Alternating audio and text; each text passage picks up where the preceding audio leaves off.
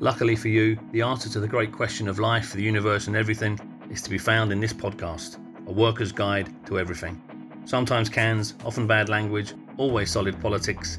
This is the Trademark Belfast podcast. Listen out for Trademark regulars and very special comrade guests and fellow travellers talking all things Lefty, Ireland and the world. We remain, as always, anti-sectarian, anti-racist and anti-fascist. Enjoy. Buenas soltas.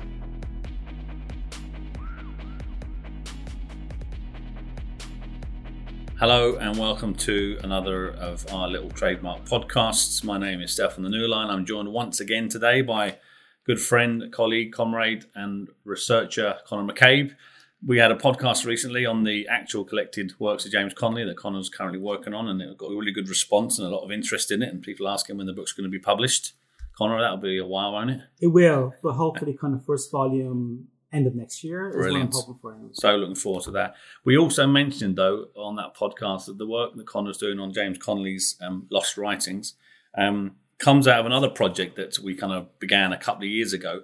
I don't know if it might have been pre-COVID, I can't remember now. Of course, I've done absolutely fuck all on the project and Conor's done everything, but I'm happy to have Conor here with us today to talk about all the work he's been doing. And that project was an anthology of Irish socialist and Marxist writings, which is a fairly big task, on no harm to you. The idea that of to collect a body of work that you're going to sort of broadly define as Irish Marxist thinking and writing, and it's a tough one, isn't it? Because I mean, how do you define a Marxist writing in an Irish context, and how far do you go back historically? What were your terms of reference for that, or what was your thinking, and how have you found it challenging?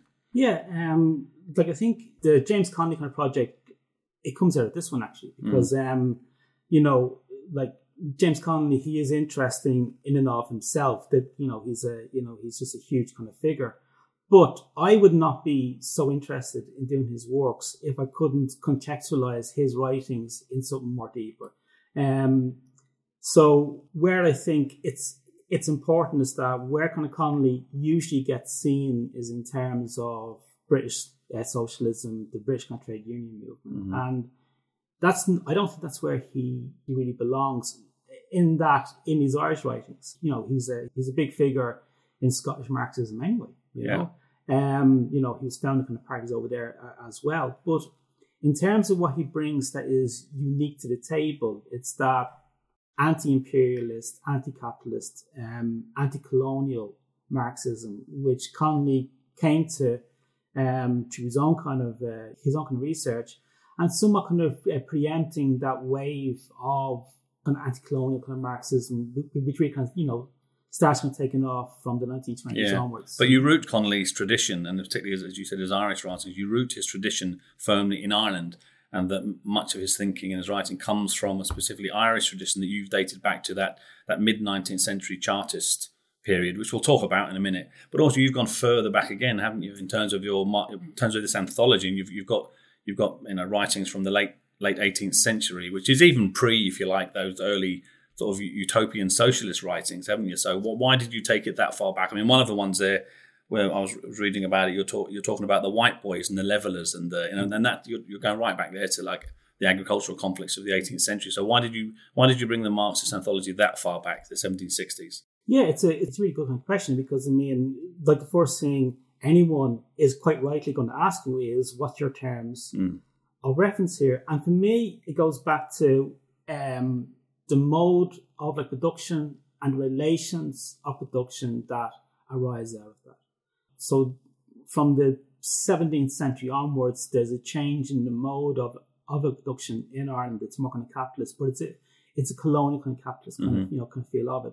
And then out of that comes very particular the relations of production, which you see in terms of cattle, in terms of kind of agriculture, as well as industry. One of the problems, which I think kind of Irish Marxism from the 1950s anyway has kind of suffered from, was looking to Britain and thinking that Britain must be the template for what is kind of capitalism. Whereas Marxists in the late 19th century up to the 1930s realised that kind of agriculture in Ireland was a wholly capitalist venture. Yeah, Ellie Mixes Wood said that really well in one of her books. I love her work. She said that Ireland was like Britain's first structural readjustment program. They were changing the nature of agriculture in Ireland, and it was a particularly capitalist form of agricultural development. That's a brilliant line, and what I see in the white boys, in the Shanavats and the Karavats and all that kind of stuff is that you're seeing conflict over the use of land. Yeah. On inland areas, and it's over this kind of new kind of more cattle dominated use of kind of grazing, and there's a clash over that. So for me, what you see when we look at the white boys, at the journeymen, and kind of combinations that are happening here, as well as that, we're seeing flashes of class conflict.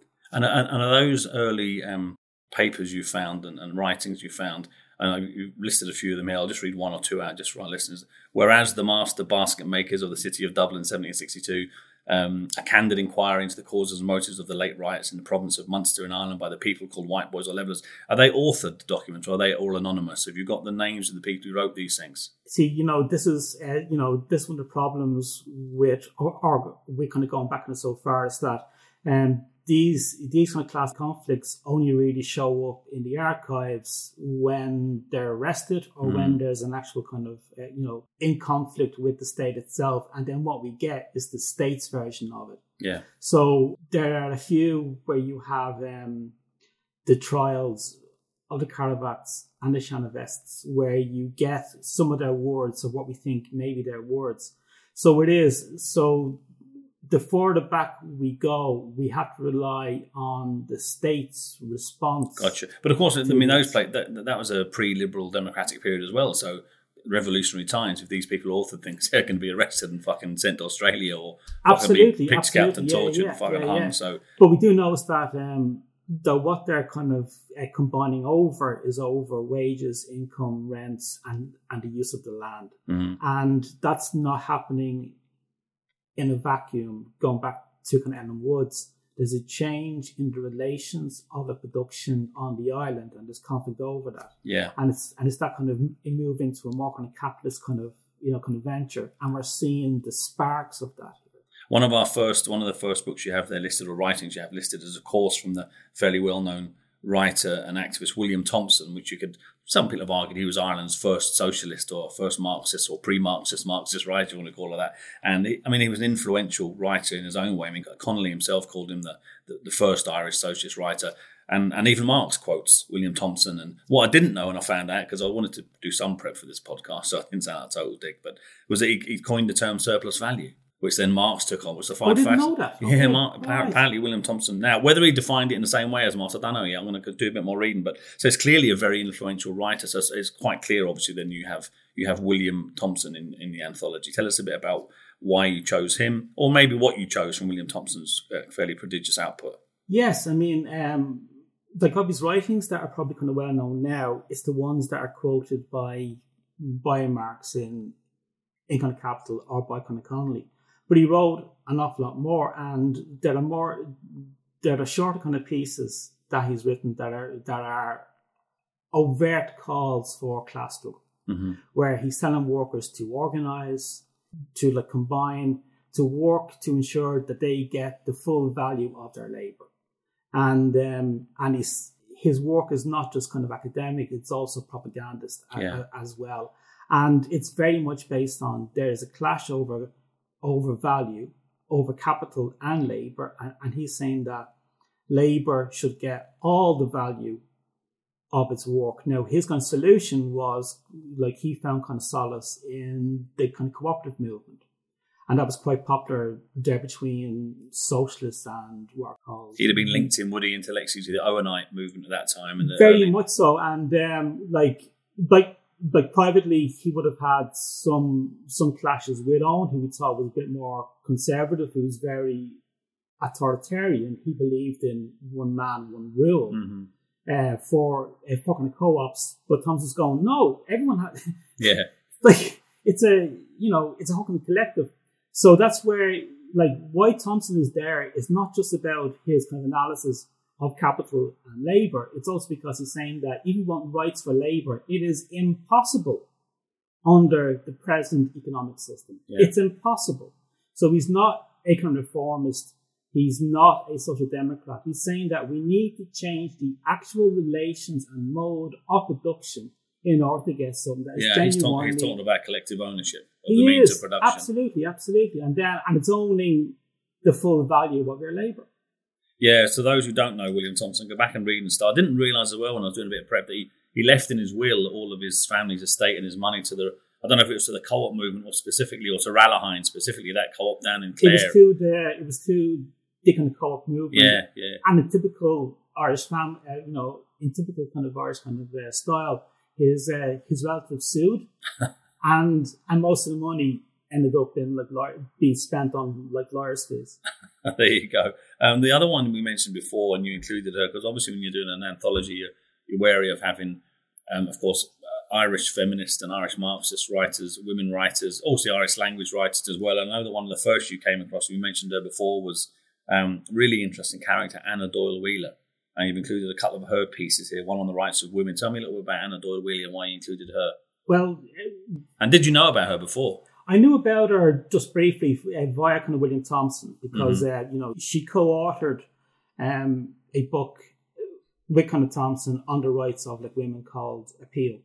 And she's probably the most well-known of the unknowns, if that makes sense. The historian, Dolores kind of, Dooley has done amazing work trying to, kind of savor and rediscover some of these early writers. Yes, and she's been working on that for the last kind of 30 years. So she is probably the most well known of the unknowns, if that makes sense. But the reason why she is in this kind of collection, again going back to that thing around, does she speak to the capitalist mode of production and the class kind of issues that are there? And she most certainly does.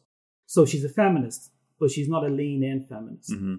She's saying that you cannot have equal rights for women under the present mode of production. Going back to that line time and time again, and actually have some... She wrote, her actual writings are quite... There isn't much of them. There are 16 items overall that are known about, and this comes from the Dooley, 10 are letters. She wrote 5 or 6 kind of articles, and then she co-authored a book with kind of Thompson. But one of her letters she wrote as a eulogy to Thompson, who passed in 1833. So even though it's about what a great person he was, she uses it to give her own kind of take on the whole thing. And she says that, she uses lines like, we can no longer persist in our ruinous, antisocial and vicious course of competition, and that a physical change in the condition of man must precede the moral change which every sympathizing mind wishes to see kind of affected. Time and time again, she goes back to, we need to change the social character of the economy. And again, she found kind of, she would see this as a kind of socialist, kind of cooperative, feminist one. She very much says that you cannot have, what we would say now is that you can't have socialism, the kind of feminism, and kind of feminism. Yeah. And kind of feminism, they were out of. Really interesting to see as a character, but she's kind of firmly rooted, I suppose, historically in that kind of utopian socialist period of, Saint-Simon and Robert Owen and William Thompson, but very much so. But then after that, you're moving into that, and that's a really interesting bit here that I'm interested in, particularly about identifying an anthology of Irish Marxist writing, because you're moving then into the Chartist period, the mid-19th century, which is a mass movement about democracy, about universal suffrage, and all those other things the Chartists fought for. And of course, we know with Fergus O'Connor and other people, there was a huge, heavy Irish influence in the Chartist movement. But it is very much, and you've identified a few writers here, which we'll talk about, who were kind of Irish Chartists, and that's what they were. And many of them worked in Ireland. Some, of course, moved and worked mainly in Britain. But it seemed to me to be a very British movement, Chartism. And was it linked to repeal? Was it linked to the revolutionary period, 1848? What were were they in parallel with each other? Because you could also argue, maybe a bit, that some of those early Marxist writers you've identified came from that Anglo-Irish tradition in Ireland, so they naturally get drawn into what's happening in Britain. And therefore, there isn't an Irish analysis necessarily of capitalism in Ireland. Would that be fair, or what's your take on that? Yeah, I mean, at this stage, like where I think we start to see a distinct analysis of the Irish conditions, because Wheeler and Thompson are talking, it seems to be very much in terms of the UK. It's very much, I don't see much, I haven't come across anything in Wheeler's writings where she says that Ireland must break away from Britain, this is the way forward. Where you do see that is in people like Patrick O'Higgins. Yeah, he's an interesting character. Tell me more about him. Yeah, again, like this is down, like it's work done by Christine Keneally, who'd be well known as a famine historian. You know, again, just a brilliant historian, and she's really helped to kind of bring him back into the stage. He was a Dublin kind of businessman, but he was linked with the repeal movement and then with kind of Chartism as well. And his thing was that he linked them both.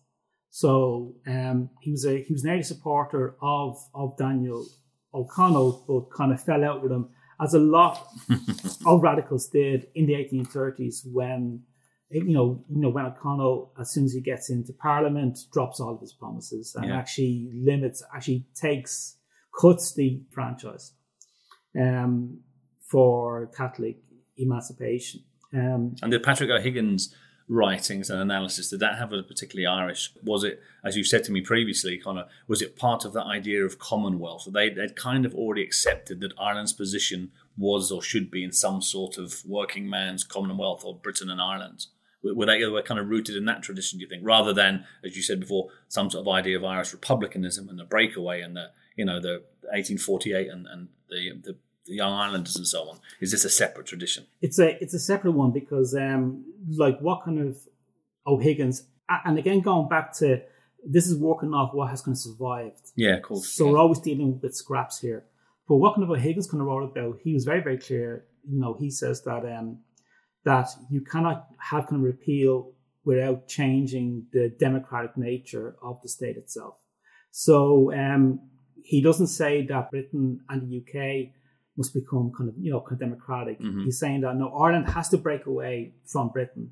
Again, this is in the 1840s. It's still in kind of living memory when Ireland had its own parliament. Yeah, you know what I mean? Yeah. Like this would be like them talking about kind of repeal is a bit like us talking about 1983. Yeah, it's the same kind of distance away. So it's about the time of the miners' strike. That's what we're dealing with here, or the Falklands War. That's what we're dealing with here in terms of the memory of it. And he's saying that this has been a disaster for us. We have to break away. Another thing is that Ireland's population at this time is 8.5 million. If taking that as a ratio of the English population, that'd be like Ireland now having 24 million people. That in relation to what's in Britain at the moment. Exactly. Yeah. So what he's saying is that it's a mature kind of country. We have the kind of resources we need to break there with Britain. But again, just quote O'Higgins from 1842, and I think this might sound kind of familiar. He says that that repeal of the Act of Union would in truth be of little benefit to Ireland if it merely threw power into the hands of men who would take the first opportunity of selling the country again. Now, anyone who knows James Connolly, if you just paint the kind of post boxes.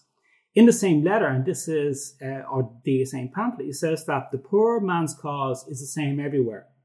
Labour can never command attention or procure redress until it be armed with the elective franchise. Urge then your mighty leader, and this is O'Connell, to lead you to the field where 4 millions are battling for a people's right, and 4 millions are the Chartists. He's talking about the repeal movement, which is massive in terms of the UK. Yeah. He says that if this links up with Chartism, we could have some genuine change. But again, he's not saying that it's genuine change in the Commons. He's saying, no, it's genuine change, but Ireland still going to break away. So it's an Irish kind of nationalism, but it's a nationalism that links from nationalism to what was known as the social question. Mm-hmm. And you see this phrase used time and time and time again. So O'Connell wanted to say that, no, we'll deal with the social question after we get this. Labour can wait. Exactly. And O'Higgins, he's saying, no, this has to be done at the same time so we get this. That's where I start to see in the 1840s that link with what we now see as socialist republicanism, where republicanism is linked with the social question, just whatever that question may be. And O'Connell hated it. O'Connell actually sent, there were Chartist meetings being held in Patrick O'Higgins' house in the 1840s. He lived on North Ann Street on the north side, just off in Smithfield. And O'Connell sent thugs around to kind of break up the meeting. The so-called pacifist, he sent in thugs just to break up anything that had to do with Chartism, because O'Connell was horrendously right-wing capitalist. It's interesting, that, isn't it? Because you see that period you're talking about, and you have the birth, if you like, you see the threads being woven together of, as you said, the social question and republicanism. The idea of knowing to break away from Britain, but also that breakaway has to fundamentally also be a challenge to capital and to imperialism, not just some sort of anti-colonial thing. And often people, and I find this happens quite a lot on the left, people mistake anti-colonialism for anti-imperialism and what those two things mean. And maybe that's a debate for another day we can get our teeth into. But I mean, after the trauma then of the Drochhiel, as they say in Irish, the bad times, and Gortamore, the famine, it's then really after that period in the early 1850s that you see really strongly that tradition, isn't it, of Republican socialism emerging as a distinct tradition of Irish Marxism, if you want to put it that way, or Marxist writings. And the first thing that jumps off your list that you've provided me with here, of course, is the Fenian Proclamation of 1867, which is, anyone who hasn't read it recently, you should go back and read it, because it's a far more radical proclamation and document than the Proclamation of 1916 in many ways. So why did you include that? Do you see that as a really important period, a really important kind of symbol of that new political tradition in Ireland? Hugely so, because again, it's dealing with the clash over capital and labour. Going back to, do these documents speak to the relations of production on the island? Do they speak to this? If they don't speak to it, then they shouldn't be here. But these documents do. And the Fenian the proclamation of 1867 is that it talks about getting rid of property rights. So, and it's getting rid of these kind of property rights because they're linked to the capitalist mode of production. It's a extremely kind of radical, even today, it's a radical document. And that even ties into people like Bronter O'Brien, who came beforehand, or the Irish kind of Democratic Association, who were more kind of socialist, but still linked with the need for an Indigenous Irish legislative assembly has to be linked with the social question. And that symbolism as well, as you said about the owners, it matters who the owners are, regardless of what flag they fly, as they say. My favourite quote from the proclamation is that one. The proclamation claims that their war was against the aristocratic locusts, whether English or Irish. And that's the whole point, isn't it? Exactly, and because what we're seeing here as well is that, particularly after the famine, when you have kind of repeal of the Corn Laws as well as the kind of clearances due to the famine, is that the graziers they are in the ascendancy. What they wanted was people clear from the land, and they got it through the deaths of millions. Yeah, and or millions, and which is a process we've seen in capitalism across the globe, of course, for the last 250 years. Very much so, and that's what O'Connell wanted. He was calling for an repeal of the Corn Laws going back to the 1830s because he wanted the agrarian fields cleared and import corn. Yeah. Stop having Ireland kind of grown corn and put cattle on it and get rid of the people. So where O'Connell kind of comes from is that Fine Gael right wing, Fine Gael, Michael Collins, Fine Gael, blue shirt kind of tradition. Like, he is steeped in that, and there's a fucking statue to him on O'Connell Street. No, we'll have to do a couple. There's a man that certainly needs to be put into the fucking dustbin in history. Dublin. But then outside of that, you have a different kind of tradition that's saying that we know precisely what these people are like, and we're not going to have them ruling us either. Yeah. So they don't want what I call kind of compradors. They don't want those graziers, those fat, kind of paunchy Daniel O'Connell's ruling them. He's saying, no, this needs to be a working class republicanism. Yeah, and then that really comes in the 1870s, 1880s. Yeah, you move into that period then, because that's what, of course, then you start to see, and you've got them on your list here, of the writers that we're more familiar with, I suppose, as modern socialist and Marxist writers, whether it's the likes of Thomas Brady or Jim Connell or Eleanor Marx. You've got here people who wrote specifically about the Irish context, and of course Jim Larkin. But one of the ones that jumped out at me was the one by Thomas Brady, the historical basis of socialism in Ireland. Was that a big jump from other writings in the past? Was that very Connellyite in its writings, or how did that weave its way into? It's very Connellyite. It's very much coming from what kind of James Connolly had. I'm not ignoring James Connolly here, but we did talk about him a lot in the last podcast. No, it's true enough, and he's not on the list because it's hard just to find kind of one piece for him. If I'm pushed, which I am, I'll probably put the intro to Labour in Irish history because he just summarises everything, and then everything after that, it's just kind of data. But again, it shows first of all just the influence of kind of James Connolly, because he brings that sharpness. But you have stuff like the programme of the Knights of the Plough, and this comes from this is me kind of drawing on work by historians such as kind of Fintan Lane. He's done incredible work in this kind of period, really doing that kind of uncovering, and what you get again is also speaks to the dual tradition in the Irish labour movement. So what you have in the labour movement from the 1830s when it's made legal is that you still have combinations which are illegal trade unions. You still have them kind of working away. But then you have a trade union movement that is more or less, like, I'm being maybe a bit simplistic, but it's been co-opted into the Daniel O'Connell, Fine Gael, view of kind of nationalism. Well, it's a tradition that's been there a long time, isn't it? It has. So what you get from around 1907 until 1923 is that other, a much smaller but much more radical kind of tradition comes to the fore. And it comes to the fore through Jim Larkin and through kind of James Connolly. And they're speaking to the people, to those kind of combinations of the 1760s, 1780s. And they're speaking to those kind of writers like like Patrick O'Higgins, John Doherty. He was a fascinating kind of character.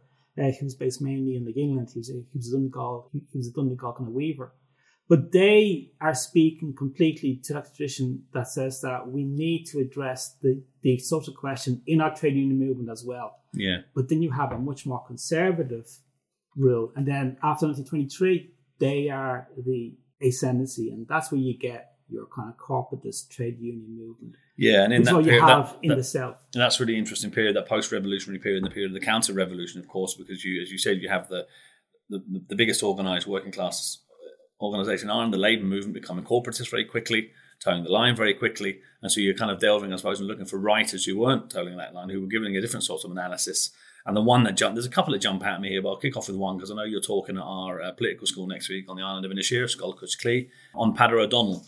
And Peadar O'Donnell's the one you chose as for or against the ranchers. I know that speaks directly to that tradition of Irish agriculture as the basis of Irish capitalism in the early period. I know that you've written about that in your own book, Sins of the Father. So how important is Peadar O'Donnell in as a kind of indigenous Marxist writer, and how good is his analysis of that free state that emerged after the revolutionary period? I think he's hugely important. I think that his Marxism and his originality in his Marxist kind of thinking has been not only kind of downplayed, it's been completely written out. What you get, I think, again, this is a podcast, so I am simplifying, so please kind of bear with me. But what you tend to get, I think, is that when O'Donnell's Marxism is brought up, it's seen as if he was just doing it as a kind of Q-heurism, trying to convince the working class into mainstream nationalism. Right? And this is an argument that's used anytime the social question is brought up. Who in their right bejesus mind is going to use Marxism as a Trojan horse for some other ideas in 1930s Ireland? It's absolute bollocks. He said that he read kind of Capital when he was working as a teacher during the kind of revolutionary period. And I believe him because I can see that he has taken kind of Marxist kind of thinking, that idea of what are the actual on the ground relations of production, what's the actual mode of production at play here. And what he says is that this is not a British kind of model. This is a colonial model. There are different classes here. There are different relations here, and they are nuanced, and they manifest themselves through the cattle system and the ranching kind of system. And does he point to the comprador class in post-revolutionary Ireland? He doesn't use that word, but that's what he talks about. Yeah. Absolutely. Front and centre. He said, because after 1923, it is completely clear the class that Connolly warned us about said that, watch these people. We can now see them. Mm-hmm. But like even at this time, like the 1932 general election is a very interesting one because it's completely class-based. It's Fianna Fáil saying that we're against ranchers and bankers, and we're for workers and like smaller farmers. Now, of course, that doesn't play out kind of that way. Mm-hmm. They do build houses and so forth, but they're speaking to that because there's a very strong class consciousness in agricultural kind of Ireland, based on the relations of the production, which are capitalist. And Pater O'Donnell, in his own kind of folksy way, he's very kind of folksy kind of language, talks to this. I actually like that about his writing. I really enjoy it. Because he was a street kind of orator. Like it's, for a different project, I've gone back, for this, I've been reading Lenin's The kind of Development of a Capitalism in Russia. Mm-hmm. And it's very interesting to compare and contrast Lenin's style with Connolly's style. When they are essentially writing the same book, what are the actual relations of the production at play here? You could see that Lenin was not a street fighter. You can see that he was an academic all the way through, because it's all about trying to prove arguments, same as Desmond Greaves does, through kind of sophistry, or like saying whatever, well, this word means that, so fuck you. Whereas Connolly, he learned his like Marxism from the books in praxis, in genuine praxis, absolute genuine praxis. You hear academics driving fucking nuts talking about praxis. Connolly was absolutely, and so was Pater O'Donnell. He was an intellectual. I hate that word or that phrase, organic. It's so patronizing. But he was intellectual, but he applied it through street action, same as kind of James Connolly does. I think his writings are up there with kind of James Connolly in terms of that analysis of the Irish capitalist system. And he had a huge influence on Brian O'Neill. Well, I was going to jump into that point. For those interested, by the way, Conor is speaking, as I said, at Inisheer next week at Sculpture Clee, and that talk will be recorded as a podcast and put out on Trademark Belfast on the Left Block platform. So you'll hear more about Conor's interpretation and Conor's analysis of the significance of, and the joy, by the way, of reading Pater O'Donnell's writings. That really is a great stylist, I think. You just mentioned Brian O'Neill. It's fascinating to me. Never heard of him. I was a member of the CPI for many years, and you sent me some stuff to read, some of his writings. And not only is the writing fucking really good, and not only is the analysis fucking sharp, but the character himself is fascinating to me. I'm sorry about it, but because I asked you who was Brian O'Neill, and you guys, I'm not entirely sure, just come across him here in these early writings, but you've done a bit of research on it. So very briefly, tell me a bit about why his writing's good and why he's in this anthology, but a little bit about the geezer himself, because he was there's a bit of an interesting backstory to Brian O'Neill, because it wasn't even his name, was it? But tell me about the writing first. Yeah, I mean, his main book, he wrote two books. One was on the Easter Rising, and then the other, his first one, was on the War for the Land in Ireland. And this came from the kind of Commentarian. They had asked... Is that book still available? Can it be got anywhere now? No. And I'm thinking of actually republishing it. It's an interesting one because it's a diktat from the kind of Commentarian, and they're saying that. So he worked for Commentarian. Was he employed by Commentarian? It seems that he did. I've written a chapter in a book that's coming out next month. On it's the Sayre is its 50th anniversary, and I've written about the War for the Land in Ireland in that. Oh, good. But while I was writing about it, I did some research into Brian O'Neill himself, and yeah, he's a fascinating character. Apparently, it seems that his real name was Francis Brennan Ward, and he was born in Pennsylvania in the early 1900s. There were rumors that he was trained in the Comintern in the 1920s, but he shows up in Britain as Francis kind of Brennan Ward in 1927, kind of 28, when the Daily Herald, I think it is raided because it had printed a letter from a soldier that was basically calling him for him to disobey kind of orders. And they were arrested, they were charged, and he was sentenced as well. After he was released, he ends up in Ireland as kind of Brian O'Neill, and he joins the IRA, and he's one of the kind of defenders of a Connolly house on Strand Street, in 1932. But then he's expelled from the IRA in 1932 and 23 because he's a communist, along with kind of all the others. But it seems that he was employed by the Comintern to work as kind of liaison for them and to help kind of build up the kind of Communist Party in Ireland. But he seems to have gone native when he got over here. He goes full Kurtz. He was too far up that river. And the influence of Peadar O'Donnell on his book is massive. And you can see it. Okay. And Peadar O'Donnell wrote the intro and says in it, probably kind of half kind of tongue-in-cheek, he goes, "This is a book I wish I had written." And I got a feeling that he wrote part of it anyway. But so you have this kind of weird mix in that book where it's very much the Comintern Stalinist kind of line mixed with this wonderful indigenous Pompadour anti-colonial, anti-colonial analysis that is happening in Ireland and is also happening in North China with Mao. Mao is also doing the same kind of analysis and saying there's this class who as nationalists, we can make, like Mao's arguing in the 1930s, we can make kind of common cause against kind of Japan with the nationalist kind of Chinese. Well, you cannot trust those fucking Pompadours. You cannot trust them. Landlords and the Pompadours, you cannot trust. And the who's one in Ireland, landlords and the Pompadours. The Pompadour class still firmly with their feet under the table here. Conor, thanks very much. Look, we've taken ourselves right up from the 1760s to the 1930s to the post-revolutionary period to the counter-revolutionary period.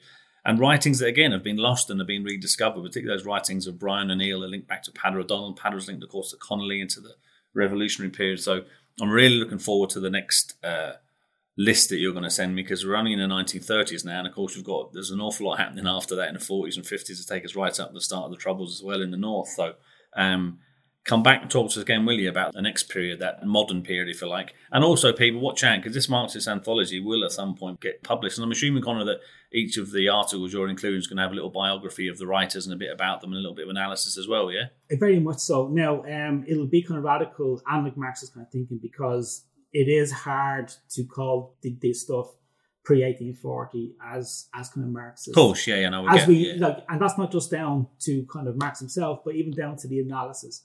Thompson, yes, and a few others, but they are all speaking to the changing relations of production on the island. Which is a Marxist analysis, even if you don't use that term, absolutely. Yeah. And we're all begging for a concrete analysis of a concrete situation, and we'll leave it there. Thanks, folks, for listening to Conor McCabe once again. We will have him back on, of course, because he's fascinating and I love talking to him. And until the next time, Slán Foil. That, comrades, was Trademark Belfast. Thanks so much for listening in. We'll see you soon, either in the trenches or on the victory parade. Up the workers, and Slán Foil.